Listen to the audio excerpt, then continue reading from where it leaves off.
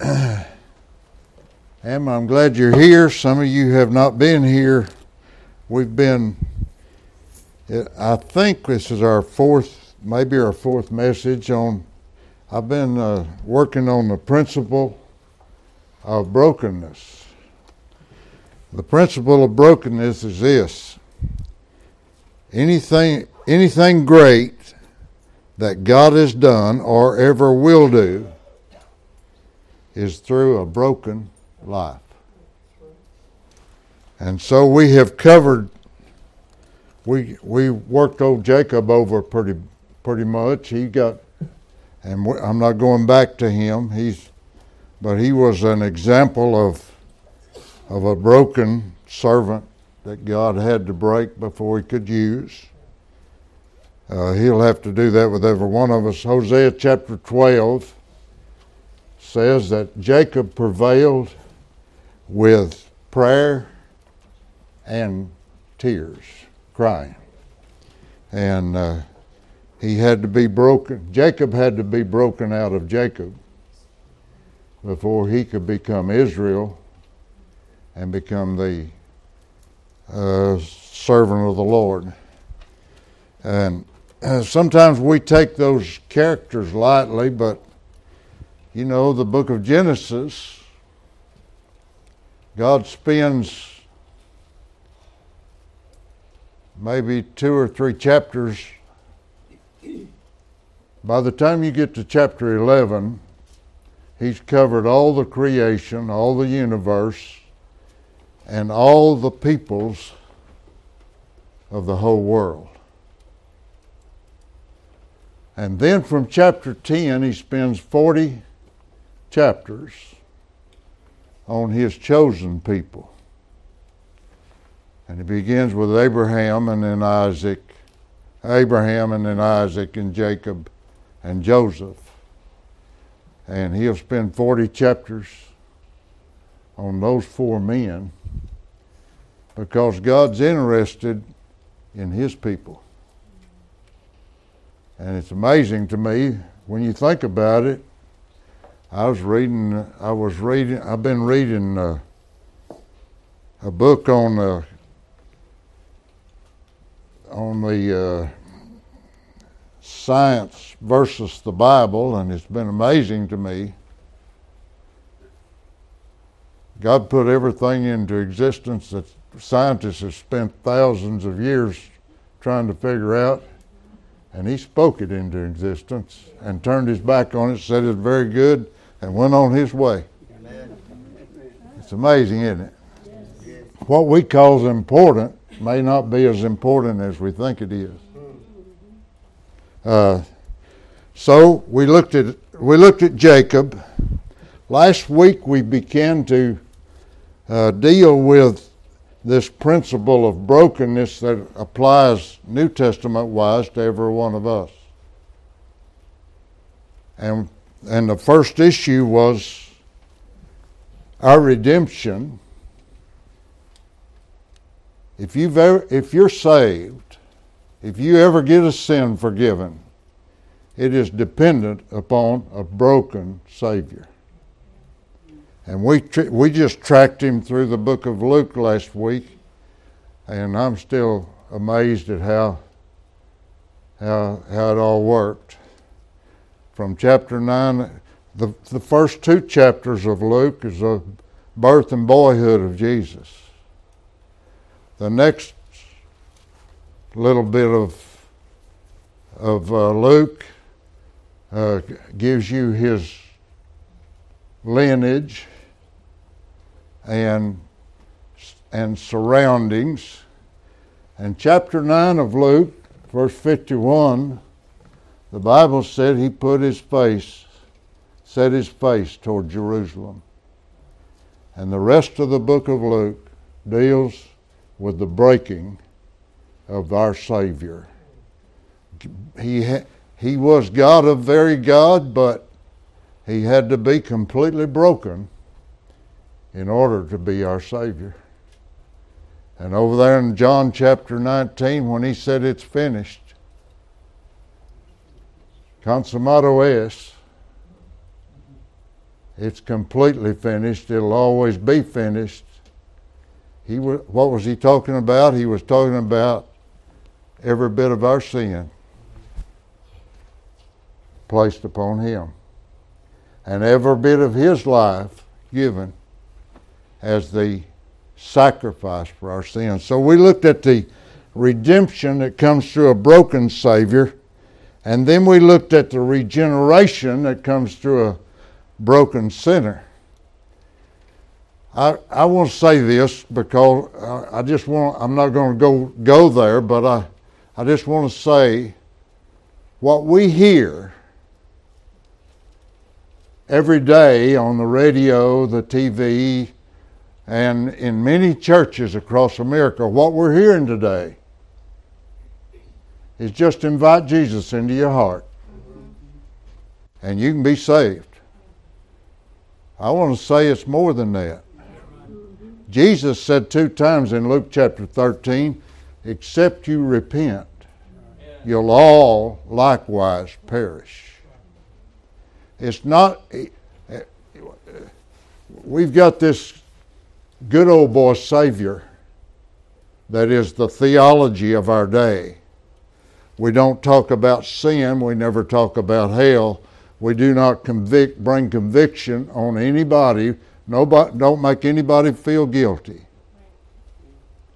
Let everybody feel good. We call it the purpose-driven or the user-friendly church. It's just not so. That's not Bible. Amen. He came and was broken for us. Right. If we come to him, we'll have to be broken in our own selves. There has to be a grief over sin. If repentance is a change of mind about my sin, it means that and confession is an agreement with God about my sin. So if I repent to a point of confessing my sin to him, true confession means that I have rejected my thoughts about sin, that lust and that desire and that pleasure of sin becomes the Bible says that God is angry with sin every day. So if I have the mind of God about my sin, then confession is agreeing with him about my sin. After repentance comes before confession. There's got to be a change of mind about my sin, or I'll never honestly confess my sin to him. And so what we do is what we want to do is give Jesus a little corner of our life and get our security nailed down, and then we'll go on and live our lives like we want to. We've got the idea that's Christian. That's not it. It takes a broken Savior for sinners, but it takes a broken sinner for saviors. And so we've already covered those. And man, as soon as you start talking about it, you just need to cover it again. We'll never get it all covered. What'd you say your grandpa used to say? Under conviction. Huh? He would say, if you're not under conviction, stay in your seat. Don't go to the altar. You don't belong down there. When he gave the invitation, his old preacher grandpa, old country preacher like I grew up under, when he gave an invitation, said, if you're broken for your sins, you come. But if you're not convicted for sin, don't come, because it's a mockery in the sight of God. Right. And it's a double jeopardy on your part, because you've played the role of being saved and you weren't saved. And I can tell you from experience, that's a hard thing to unravel once you get it. That pride will keep you from ever getting the real deal. If you don't get broken, you'll never get there. So we have we've covered redemption and regeneration. I want to talk about restoration. Just because we're saved doesn't mean that we are living for the Lord, right? I mean, every one of us as humans have a sin nature. And the devil knows how to play the role, and he's not too concerned about those guys over there in the juke joints and the drug holes and the dance halls and he's already got them. Mm-hmm. Right. But what he'd like to do with us is distract us from Jesus and draw us out there somewhere in the world. Might be nothing more than a fishing hole or a golf course or something that keeps me from serving the Lord. Or I don't know what. Maybe it'd be a Max Factor. Mary Kay. Mary Kay. I don't know what it'd be. I don't know what you.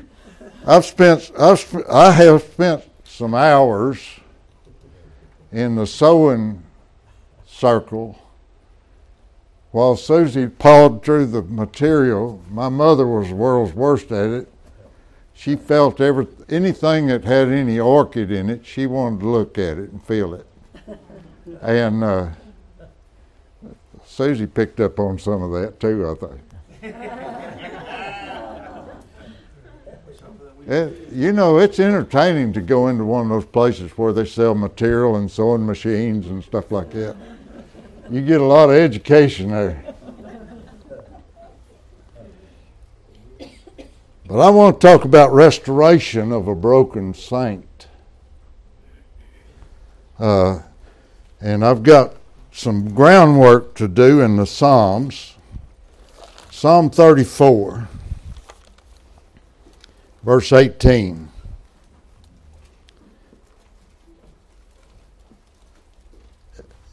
I think I would advise you to write these scriptures down at least, maybe mark it in your Bible. I'm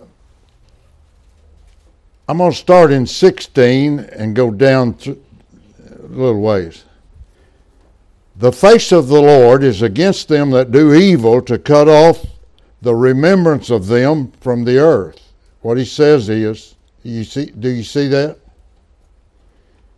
The face of the Lord. Let's back up to 15. The eyes of the Lord are upon the righteous, and his ears are open unto their cry. Do you believe this? That if I would get earnest in my prayer, God will hear my prayer. That if I will humble myself in his sight, God will honor my requests with him. He may not give me what I think I need, but he'll give me what is good for me. Romans chapter 8 says the Holy Spirit helps our prayer life and takes those prayers to God that we can't even utter. Yeah. We don't even know you ever get down and you don't know what to pray for, you just know you need God. Yeah. So, the eyes of the Lord are upon the righteous, and his ears are open to their cry. Every day, we used to sing a song back in the old days. Maybe it doesn't even make sense anymore, but it said, Central's never busy, always on the line. You can talk to Jesus anytime. That may not make a lick of sense to you guys. But if you had lived where I lived on an 8-party line, and Central was over there in the old lady's parlor down in the little community, and if she was busy, you might as well forget it. You weren't going to get a phone call out. If she happened to be doing the washing that day, And she may not be in the living room. Well, you're not getting through. And if the phone rings for you, our phone was one long and one short, I think it was, and you could pick it up. I was a teenager about that time, and you could pick that up and hear it go click, click, click, click. Everybody knew what the code was. They knew that was not their number. But there was a lot of interference to getting a phone call. So when they sung that song, Central's Never Busy, Always on the Line, you can talk to Jesus just any time. That meant something back in those days. Now we could say, if we've got internet, if it's up, and if we can get our computer tuned in, then we'll be able to get information. That doesn't sound like a good song to me. But understand this, he said, you don't need any of that machinery. All you need is a heart seeking. The righteous can know that his ears are open to their cry anytime. But the other face of it, the face of the Lord is against them that do evil, to cut off the remembrance of them from the earth. Contrary to public opinion, our God is a holy God. He expects his people to be holy people. And he will give fellowship to those. He says over in Isaiah, my ear is not heavy that it cannot hear, and my arm is not shortened that it cannot save, but your iniquity has separated between you and your God. And so, 17, the righteous cry, and the Lord heareth and deliver them out of their troubles. 18, the Lord is nigh unto them that are of a broken heart, and saveth such as be of a contrite spirit. Verse 18 describes, when we say a broken heart, you see the teenager with that half a heart on their little necklace and the jagged edge on one edge of the heart. And so they're wearing a half a heart, and some old boy over there somewhere's wearing the other half. Don't ever do that, girls. He doesn't care about your heart. He's not interested in your heart. And that doesn't describe the broken heart that's in this verse. It doesn't even come close. When he says a broken heart and a contrite spirit, now we come to the key to this principle of brokenness. A contrite spirit has to be in place if there's a broken heart toward God. But when he says contrite, it means ground down to powder. Every bit of my pride, every bit of my person, all that I am seeking to, we come in here to church, am I dressed right, do I look right, have I got my hair combed right, I wonder what kind of appearance, every one of us, I read something today, it said that everybody carries an aura with them. When you come into the congregation, you bring something with you, don't you? Some people bring a growly, bitter spirit into the group. Some people are like a canary in a cage. It's a twit, twit, twit, twit. They used to sing that song, little bitty people that have little bitty feet, and when they speak, they go tweet, tweet, tweet. There's some of them around here. But then there's somebody who comes in. I'll never forget a fellow that used to stay with us once in a while. I can't even remember his name, but I'll never forget. Our boys were little. It's wonderful to entertain the missionary or the preacher and get your family exposed to some of God's people. Yeah, it's wonderful to be in this church, have the fellowship we have with some of God's people. Right. But I'll never forget that fellow who came in. He didn't look like much, and he wasn't a big guy. He didn't have a lot of presence about him when he came in. But when you came to the table and you said, "Brother, would you pray for us?" Wow. Before it was over, we knew we'd been in the presence of a man of God.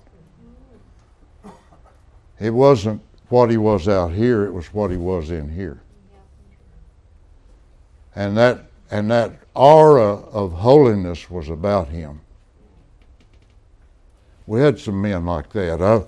I can't remember the fellow's name. Doris Davison is here. She'd know him. But he was in India.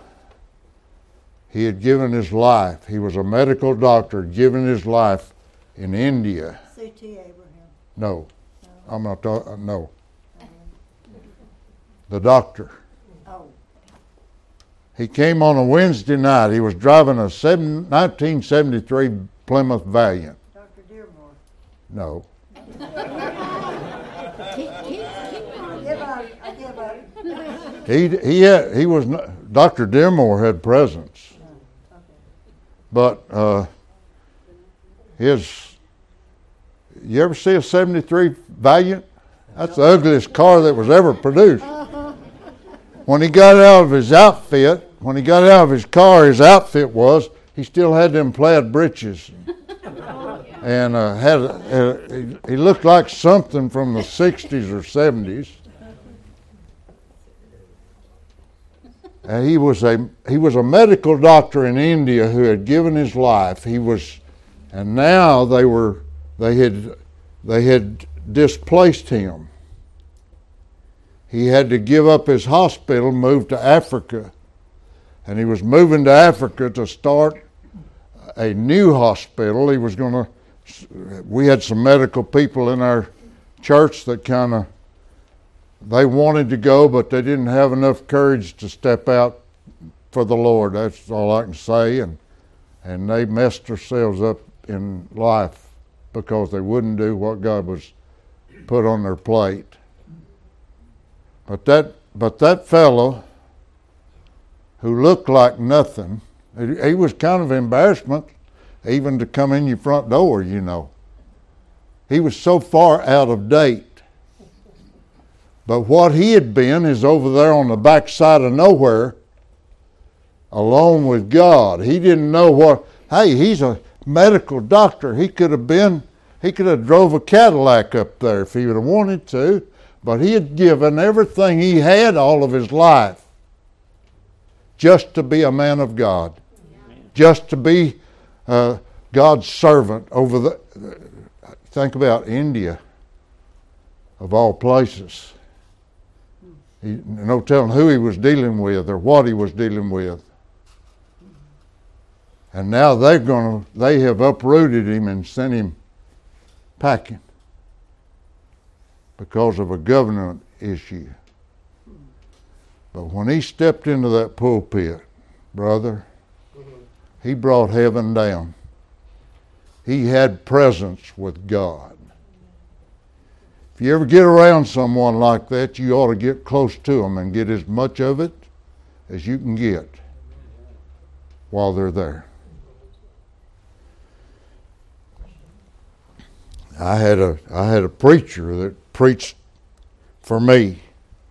We couldn't hardly have a meal at our house because everybody in the church wanted to come over there and fellowship with Brother Roach. because of the godliness that man had on him. Help us find some folks like that. God said, the Lord is nigh unto them that are of a broken heart. You ought to underline that in your Bible. And save us such as be of a contrite spirit. That spirit that is ground down to powder. All the pride, all the self-esteem, all the self-righteousness is all gone. It's all ground away. That verse points you to Psalm 51. The key verse of Psalm 51 is verse number 17. I want to read that, and then we'll look at Psalm 51 just a minute.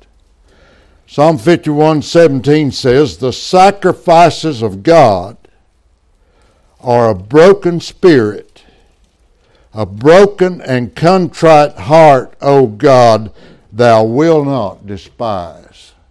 We need to get a hold of that in America. We're a bunch of puffed up, proud folks. It's all about me. You can't drive down the street without somebody waving at you and cutting you off, and we're a pride-filled country. We have no consideration for others. It's all about me.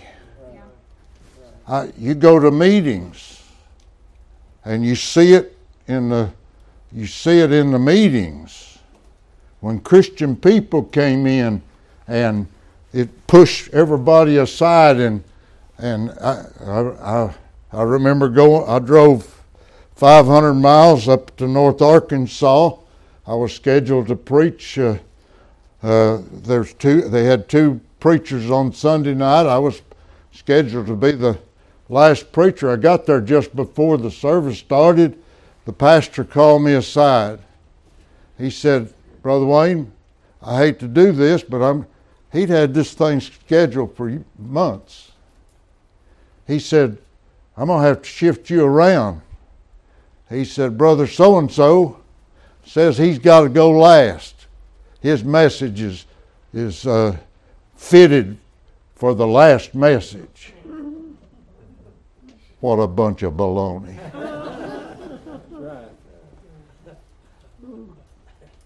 It was all a pride thing. And that's what you see everywhere we go. You don't have to get out on the streets. You can go into Baptist churches all up and down the road, and you can find pride. You can find proud people. Certain people got certain jobs. Certain people do certain things. And if you don't like it, well, they'll just hit the trail. Right? You've seen them. You know what I'm talking about. But here's what God says. The sacrifice of God is a broken spirit and a broken and contrite heart, O God, thou wilt not despise. You understand this chapter 51? It's the greatest leader that Israel ever had, who committed one of the greatest sins that any leader ever committed. David and Bathsheba. You know that story. But look up here in verse number 1.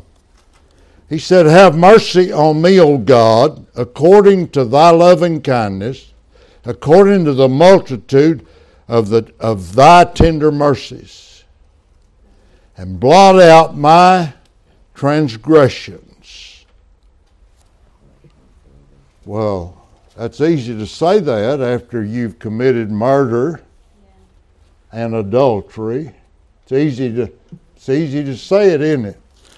Well, what David's come to say, David wrote this Psalm 17, he said, here's what it took. It took a broken spirit and a broken and contrite heart for God to wash me and make me clean. See it starts in verse number 2.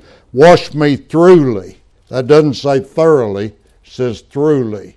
That's wash me inside and outside. Wash me in places that nobody could wash me except you. Wash me and get me in a position that I can come again into your... Hey, 38 says he'll only hear the prayer of a righteous man. Did you get it? And now David's saying, I need to get hold of you, God. Wash me and look it down in verse. I acknowledge my transgression, my sin is ever before me. I surrendered to preach on that verse. My sin is ever before me. I'll never forget that old Indian from Georgia, Ed Ballou. Ed Ballou held his hanky up like this. He said, when I get up in the morning, my sin comes up before me. He said, when I go out on the job and go down to work, my sin comes up before me. He said, when I come home and sit down at the table, somebody's saying the prayer, my sin comes up before me. I go to church and we're singing, oh, how I love Jesus, and my sin comes up before me.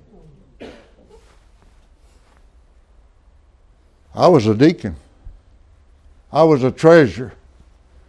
I was the leader of the church. I'd even done some lay preaching, Brother Gary.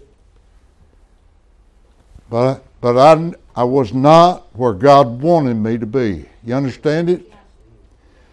You can just have all your I's dotted and your T's crossed.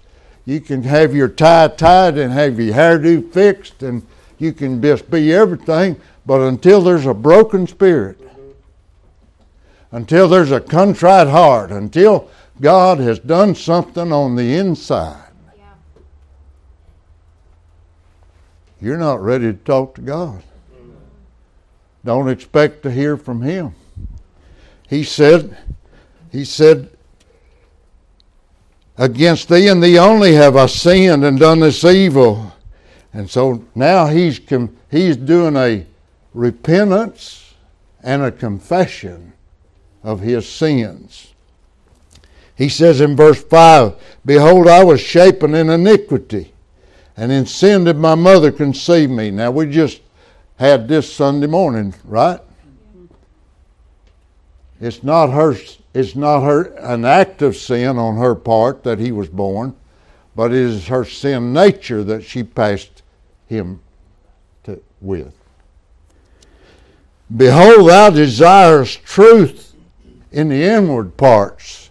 I've got a good friend that's a preacher up there in Oklahoma. He's a pastor on the Creek Nation. He talked to me about that lineback dun that he bought. He's a cowboy. I think a lineback dun is about the prettiest horse that ever. Roy Rogers had a trigger, but for real horses, a lineback dun is a beautiful horse. And old Dustin said, I got a lineback dun, Brother Wayne. He said, I had that old horse that I've been using. That old horse he has can throw 1,000-pound bull. When he ropes and trips him, he can take that bull down. He knows what he's doing. He don't look like much. But he said, I got that lineback done, and he said, oh man, it was a beautiful horse. He said, dressed him all up, got out there to do some cow work, and he couldn't do anything. He said, you know what the problem was? He looked good on the outside, but he didn't have anything on the inside. I know some Christians like that. They look good on the outside. They can just be as Holy Joe as you want them to be. They can say the right words, and they know how to put the right smile on, and they even shed a few crocodile tears. What was that, brother? But on the inside, there's nothing. Look at this.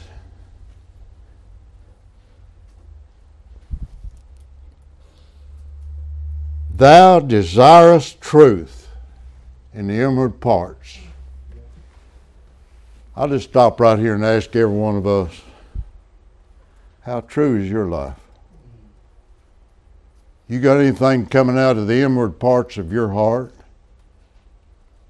that is fake? You know who you are. I don't know who you are. You got us all fooled. But just let me say, you hadn't got him fooled. That's right. On the inward parts. Now listen, I wanted to say this. Look up there at verse number 2 again. He said, wash me thoroughly from mine iniquity. That means wash me on the inside, wash me on the outside. Look down here at verse 7. Purge me with hyssop. I got hyssop is a little hairy leaf bush out there in the middle of the desert. And on that Passover, when that first Passover, God instructed Moses, and Moses instructed the people, take the hyssop, dip it in that blood of the Passover lamb and splash it on the lintels and doorposts of the house, and when I see that blood, I'll pass over you. He said, wash me with hyssop. What's he saying? He's pointing straight to Calvary, saying, wash me with that blood of the Lord Jesus Christ. Wash me with that pure, perfect, holy blood and cleanse me from sin. Make me what you want me to be on the inside. I can't wash my inside. Nobody else can wash my inside. But you can wash me and make me clean, Lord. I need your washing. And then he says, make me to hear. See, he says, purge me with hyssop and wash me and I'll be whiter than snow. Only God can do that for us. We've all got some blot. I remember when I first surrendered to preach, Brother Bruce. And I had some of that old junk that I would be getting ready to preach, and God and the old devil would get up there beside me and remember what you pulled, remember what you did. What if they come in here? What if they step into that congregation? You're up here as a preacher. I went to Borger, Texas the first time, and I went to high school at Stinnett 10 miles from Borger. And Brother Jimmy said that, he said, Brother Wayne, I want you to preach on the radio in the morning before church. He said, you went to school over there. They all know you in that neighborhood over there. He said, if you get on there and if you give your testimony and preach a little bit, we might get some of those folks that you knew. I thought, oh, Lord. Right. Man, you talk about, I didn't see them, and they didn't come. But I got up and told them who I was in high school. I'm not going to tell you what they called me. But I told them that day who I was. I gave them my nickname so they would know who I was. And told them that I had been saved and cleansed and washed and made fresh and new. And now I wanted to tell them about Jesus. Amen. I guess I scared them away. They didn't come to the meeting. But I was, hey, you talk about fearful. They knew me. They knew who I was. They knew every failure I'd ever made. They knew those. He said, purge me with hyssop. That's on the inside, and I'll be clean. Wash me. That's on the outside, and I'll be whiter than snow. And then you can go right down through here. He says, make me. hide thy face from my sins. Create in me a clean heart. Renew a right spirit within me. Cast me not away from thy presence. Take not thy Holy Spirit from me. You don't have to worry about that if you're saved. Restore unto me the joy of thy salvation. Uphold me with thy free spirit. I'll teach transgressors thy ways, and sinners shall be converted. Deliver me from blood guiltiness. You understand what he's asking for? He's murdered a man. Deliver me from blood guiltiness. God's got enough grace to forgive a murderer. And my tongue shall sing of thy righteousness. Open my lips. My mouth will show forth your praise. Thou desirest not sacrifice, else I'd give it. Thou delightest not in burnt offering. The sacrifice of God is a broken spirit. A broken and contrite heart, O God, thou wilt not despise. That's the only way to get to God. And we neglect to say it. I want us to come back to that place. I want us to come back to a place of a pure heart before a holy God.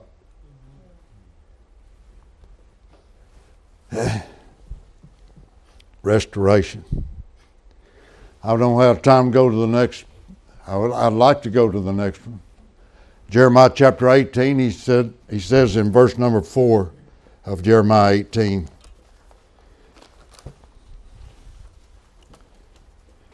And the vessel, he said, I went down to the potter's house, and he wrought a work on the wheels. Verse 4, and the vessel that he made of clay was marred in the hand of the potter. So he made it again another vessel. It seemed good to the potter to make it. I told you all about going down to the dime store and buying that little stick of clay. You used to be able to get one for about less than a quarter. I don't know how much they were, 15 cents or 10 cents. A little old stick of clay about that big a square and about that long. And so if I got a quarter from my mother, I could go down there and get a stick of clay, and sometimes I'd get a Lifesavers to go with it and go home and begin to work with that clay. You understand how the potter works with clay? He said, I saw him at the wheels. He's spinning that wheel with his feet, and the wheel is turning. He puts that clay right in the middle of it. He does not begin by fixing a big old pretty vase or something out of it. He begins by putting his hand on the inside. And if there's any blemish on the inside, he'll have to either change and throw the clay away, or he'll have to clean up the inside of his vessel before he can go further. That's exactly what God wants to do with it. Hey, you're not fooling him. Right. You may be a line back done on the outside, but he's not impressed with that. He's looking for something on the inside. And he's going to put his hand right in there in the most inner part of you and know exactly where the blemish is. The verse says, and the clay was marred in the hand of the potter. The vessel was marred in the hand of the potter. That world out there doesn't have to worry about that. You and me have to worry about that. We who are the vessels have to worry about that. He didn't say he threw the clay away. I love that song. He didn't throw the clay away. He didn't have to throw. What he said was, he made it again. Isn't that good, Alan? Yes, it is. I mean, after years, he can make it again. A vessel that seemed honorable to him. He can break us and make us and change us like he wants us to be. Over in Isaiah chapter 66, let's see. I'll just give you 64. I'll read these verses. 64 verse number 6 says, "But we are all as an unclean thing, and all our righteousness are as filthy rags. We all do fade as a leaf, and our iniquities like the wind have taken us away. There's none that calleth on thy name and stirreth up himself to take hold of thee, for thou hast hid thy face from us and consumed us because of our iniquities. But now, O Lord, thou art our Father. We are the clay, and thou our potter, and we are all the work of your hand." Somebody wants to come and say, "Boy, that was good preaching, Brother Wayne." Well, if it was, God did it. I couldn't do it. God had to do it. Over to chapter 66. Verse 1, "Thus saith the Lord, the heaven is my throne, and the earth is my footstool. Where is the house that ye build unto me? And where's the place of my rest?" They're mourning because they don't have a temple. "For all these things hath my hand made, and all these things have been, saith the Lord. But to this man will I look, even to him that is poor and of a contrite spirit, and trembleth at my word." He's talking about a broken heart, a broken spirit. Get out of myself. Get over on the wheel and let him make the vessel that I can't make of myself. You can't get educated enough to have a broken heart and a broken spirit. You can't achieve enough. You can't pile up enough money. You can't. There's no righteous deeds you can do. It's a work of God or it's no work at all.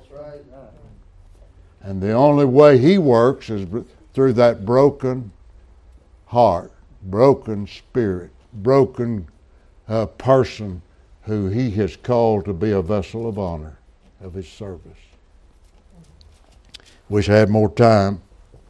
We'd go over to Galatians chapter 4. He's saying to those Jews, he said, "You're all wanting to do something in the law." He said the law's a schoolmaster, and said when you're a child, the servant's not any better. I mean, the child is no better than the servant. You just one of the. But he said, "But in the fullness of time, God sent forth his Son, made of a woman and made under the law, that we might receive the adoption of sons." I can't achieve it. You can't achieve it. But in Jesus Christ, hey, when he went to that cross, he sweat great drops of blood, wept, broken, remember? Scourged, wore that crown of thorns, the blood was shed. He was completely broken. For who? For us. And in him, we become the vessels of honor that God is, those servants that God will say, "Well done, good and faithful servant." In him. As I yield myself over to the work that Jesus has done, God honors. Hey, that's the only time my heart is right. Only when he's doing something in me. We everyone need to get it. It'll take a broken saint to be reconciled to God. I've got a whole thing over in 2 Corinthians. God wants us to be crackpots. And I'll give that to you some other time. So, didn't he say that? We have this treasure in earthen vessels. You ever see one of them didn't have a crack? I just threw some away the other day. They look good, but they wouldn't hold water. There's a lot of us look good, but we don't hold any water.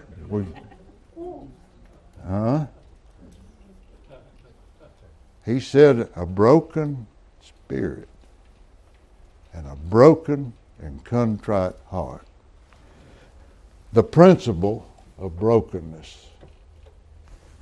We'll probably move next time to the pattern of brokenness. But boy, I don't know if any of this has helped you, but it's helped me. Well, it does. Thank you. It's been a blessing to me.